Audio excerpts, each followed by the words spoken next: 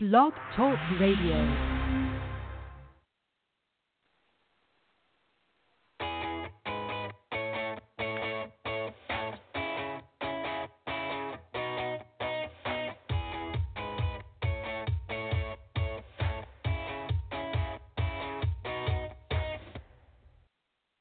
Welcome to Outtakes. I'm Lori Baker. As part of the Outtakes 2017 Daytime Emmy Awards interview series, here is Kate Mansi, nominated as Outstanding Supporting Actress for her role of Abigail Devereaux on Days of Our Lives. Here she is to tell us all about it. Congratulations on your nomination for Outstanding Supporting Actress in a Drama Series. Where were you when you heard? Was it a big surprise? Yes, it was a big surprise. So I was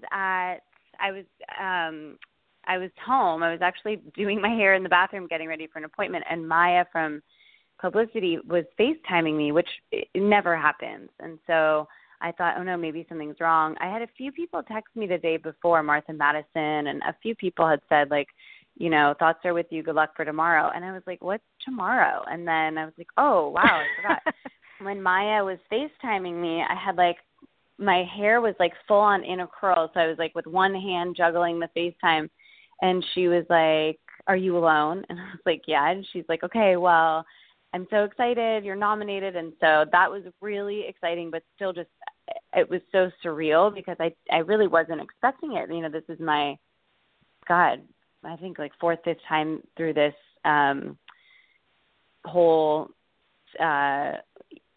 journey of getting your reel together and getting all your stuff and submitting. And so I wasn't really expecting to be nominated, especially since I'm, not with the show anymore. But I was so happy when we hung up. And then sure enough, a few seconds after that, I got a video message from my director and the first AD from the film I had just dropped in Bermuda. And they were watching it live and screaming and so excited for me. So that was really sweet.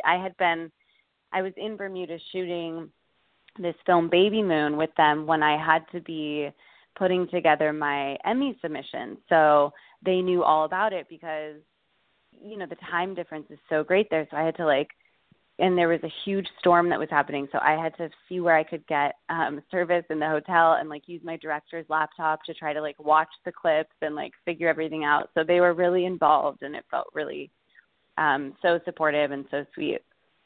Which scenes did you pick for submission? Basically, the arc that I chose was after I had been alone in the house, Ben appears, and I seduce him upstairs because I'm alone in the house. So I seduce him upstairs, tell him that I want to be with him to get him away from my son. And then once he's upstairs, I tie him up and pour lighter fluid all over him, and I'm jumping on the bed, and I light him on fire. And then as that's happening, Chad rushes in and stops me and saves Ben, and I'm crushed by that. And so then I go back downstairs holding Thomas all bloody and everything. And then Chad says, what happened, what's going on? And Abigail's sort of flitting in and out of reality at that moment, and is just in such a state of trauma. And so then the next section of scenes were when I was Abigail's holding Thomas, and she's telling Chad what exactly happened. And then the second time I submitted with the Emmys, I added on the scenes where I'm committing myself into the mental institution with Chad, and then ended the scene with, or the submission, ended it with a scene where Abigail's in sort of this calm acceptance and realization that she, is where she is with her mental imbalance. And it's a scene with her and JJ that I felt was a really nice, just completed the arc. I had a really hard time deciding what to choose. And I had told someone else that's in an interview, but I spoke with Blake Ferris, who is a terrific actor and has done such incredible work on and off the show. But I remember going through this with him when it was his last year to submit, and he was kind of debating on a few scenes to choose from. And I just said, Blake, what should I do? And he said, this is not a game of intelligence or, you can't figure it out on paper. You have to go with what you felt the most honest with and what pulls you and feels the most truthful, because you have to, figure it out by your heart and lead with that, because that's what will, gain people's interest on the other end. And that really just kind of put it really simply for me. So I chose scenes that I felt, of all the work that I had done that, last half of the year, I felt the most honest and the most connected with my character and with my tremendous scene partners. So that's what I chose.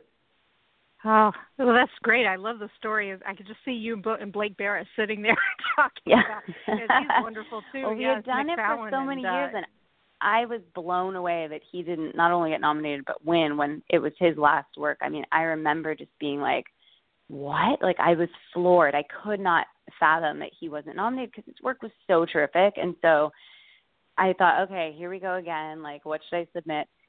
Just sort of that wise, like, hindsight 2020 vision. He just put it so simply for me. So I needed that. Oh, that's wonderful. Yeah, he did a wonderful death scene. I think when Nick was shot, my gosh, I was thinking that was one of the best death scenes I've ever seen. Yeah, he's wonderful. So yeah, I remember all the scenes that you're talking about, and it was funny because Robert Scott Wilson had told me a funny story about his legs being set on fire, and oh my gosh, it was so fascinating to see Abby go into her mental illness more and more. Did you have to do research for that, or how did you go about playing Abby in that way? Yeah, I did. I've talked about it a little bit now. The interesting thing is, nobody knows your character as well as you do. And I had played Abigail at that point for, that was my 5th year, and I knew her so well, but you kind of grow together also.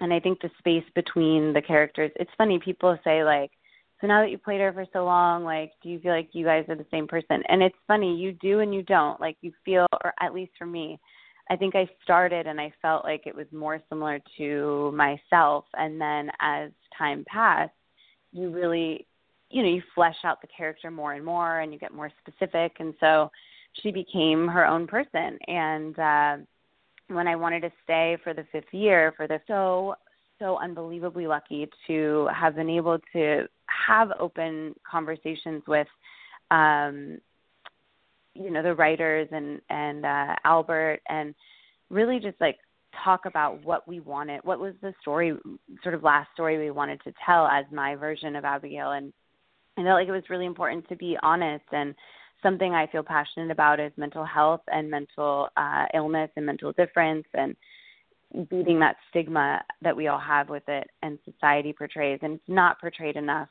or accurately enough, I should say, in media. And so I said I felt like this was an interesting place to start, and I spoke with we had like 3-week hiatus once.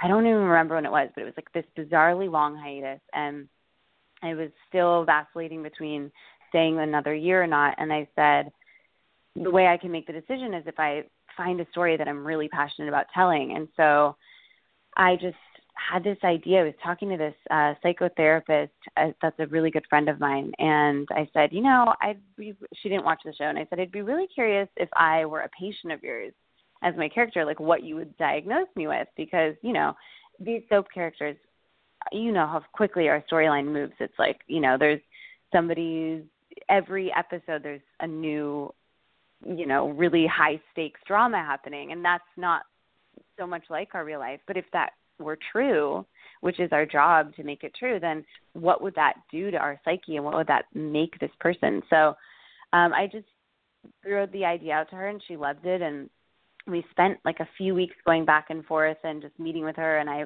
sat in on a lot of discussions that she was having and lectures that she was giving, and took notes, and then, sent her some materials from my character over the years. And we came up with dissociative identity disorder and what that would look like. And so then I just kind of kept working on that and chewing on that and fleshing it out and seeing what that would, what that looks like, what the behavior and character and how that manifests in a person, and what it looks like to heal, and how it, how the relationships are affected and all that stuff. And I'm just so fascinated by it. So I went up with Albert, and we all kind of like discussed it, and they had some great ideas as well. And luckily they kind of like went with that and ran with it. And then I just got out of their way, and they wrote me an unbelievable story. So I just felt really lucky to, every time I read the script, I was like, wow, this is, the story I was so hoping to be able to play.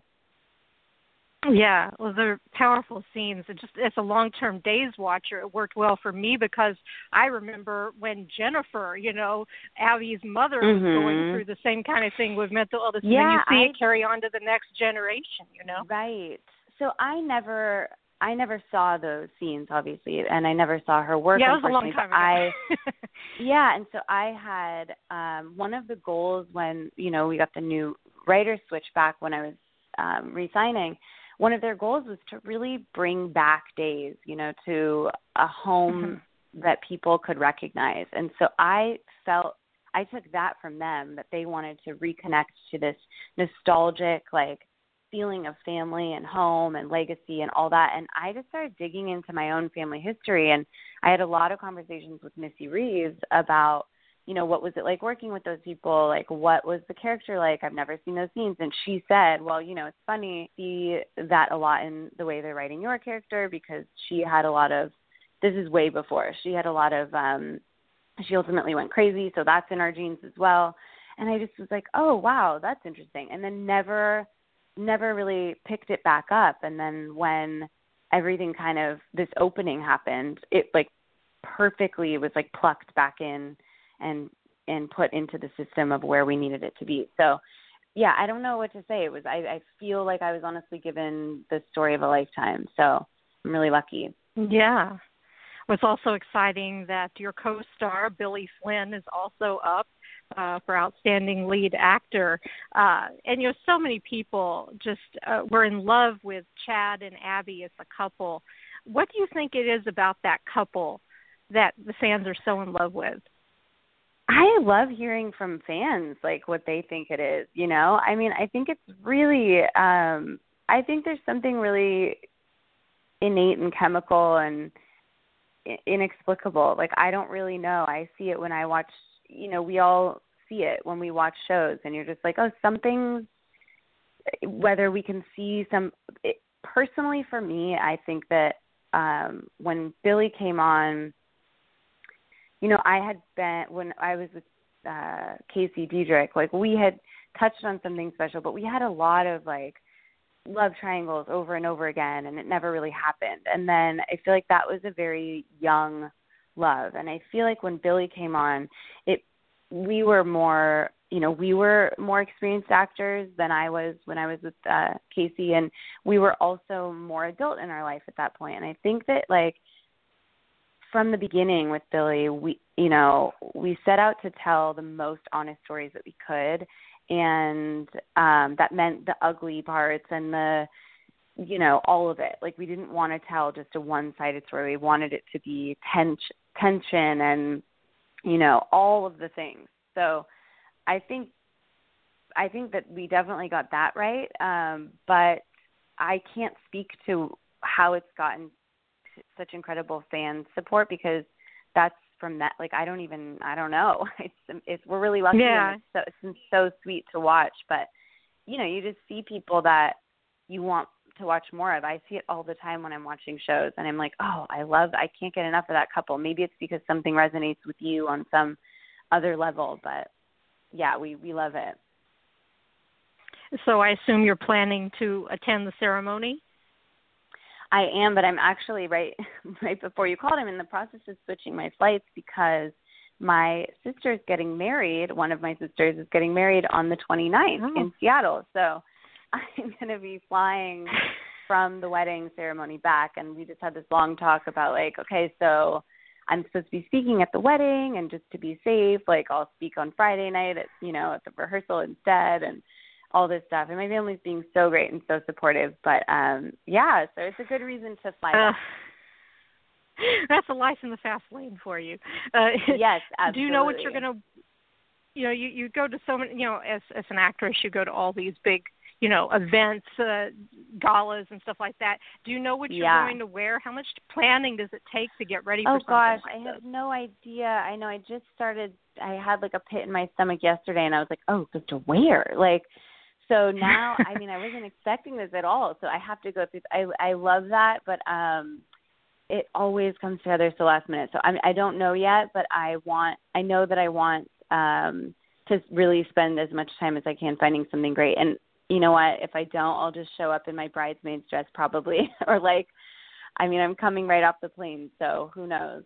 For people that watch your work, love your work, and saying, I want to be an actress, I want to be an actor, do you have any advice for someone who would like to go into this line of work?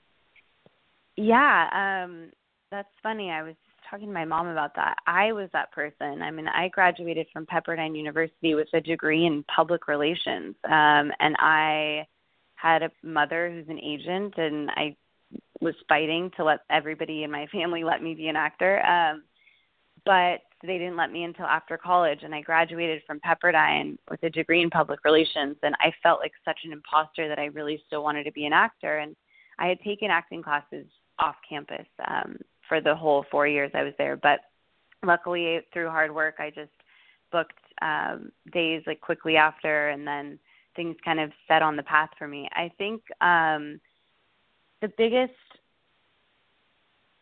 best advice I can give is there's a lot of rejection in this industry, and we all know that, but there's a great, really cheesy quote, rejection is God's protection. And I think we live in such a culture that's so dominated by this like boss lady and be, your fiercest woman self that's like in charge of your life and all that. And I think for me personally, I want to say to those people that want to be actors and feel a little lost or, not sure where to start.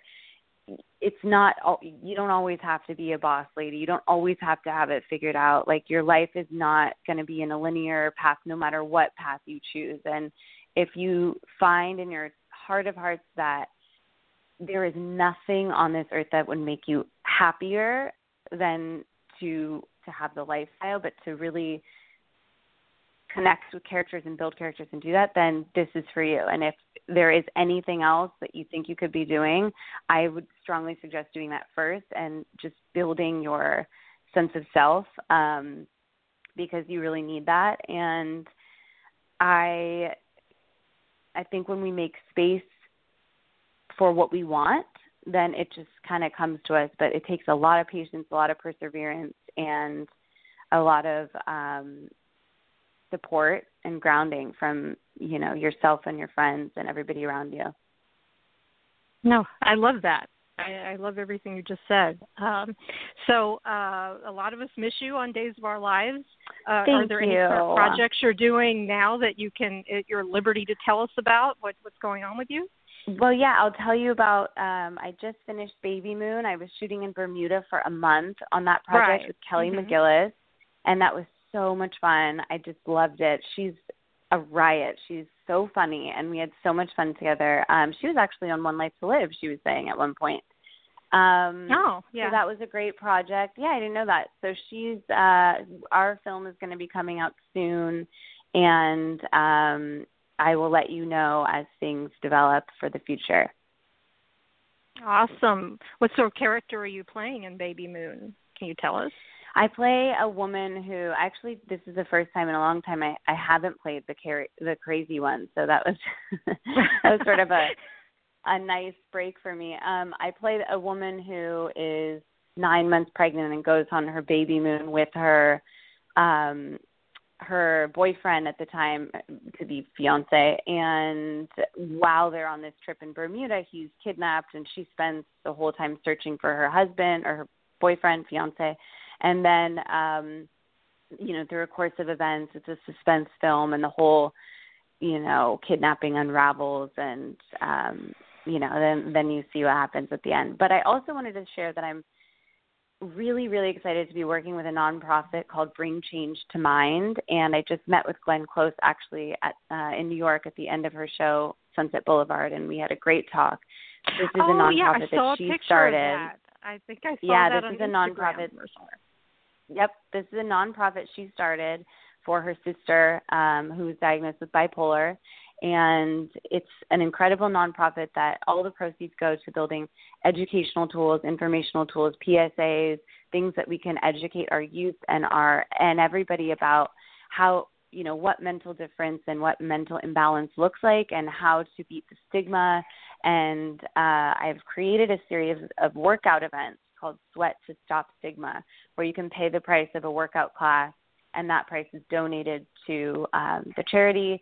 And I'm going to be in April, just right around the corner, April and May, which are Mental Health Awareness Month. I will be revealing a few new ways to support those campaigns. So obviously mental health is very important to me. I spent a year working on Abigail and really immersing myself in all of that. So I felt like it was a really nice transition for me to be able to put all of that care that I have for that, my passion for that work into this charity. The Daytime Emmy ceremony will take place on April 30th at the Pasadena Civic Auditorium in Los Angeles. Coming up next in this Daytime Emmy nomination series will be interviews with Gina Tognoni from The Young and the Restless and Chad Duell from General Hospital. And if you missed them, catch my previous interviews with Vincent Irizarry from Days of Our Lives, Stacey Hyjuk from The Young and the Restless, and Taquan Richmond from General Hospital. All of these interviews can be found on my website, outtakesinterviews.com.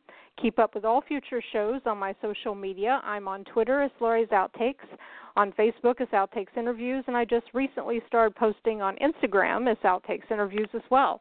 So see you there, and until next time.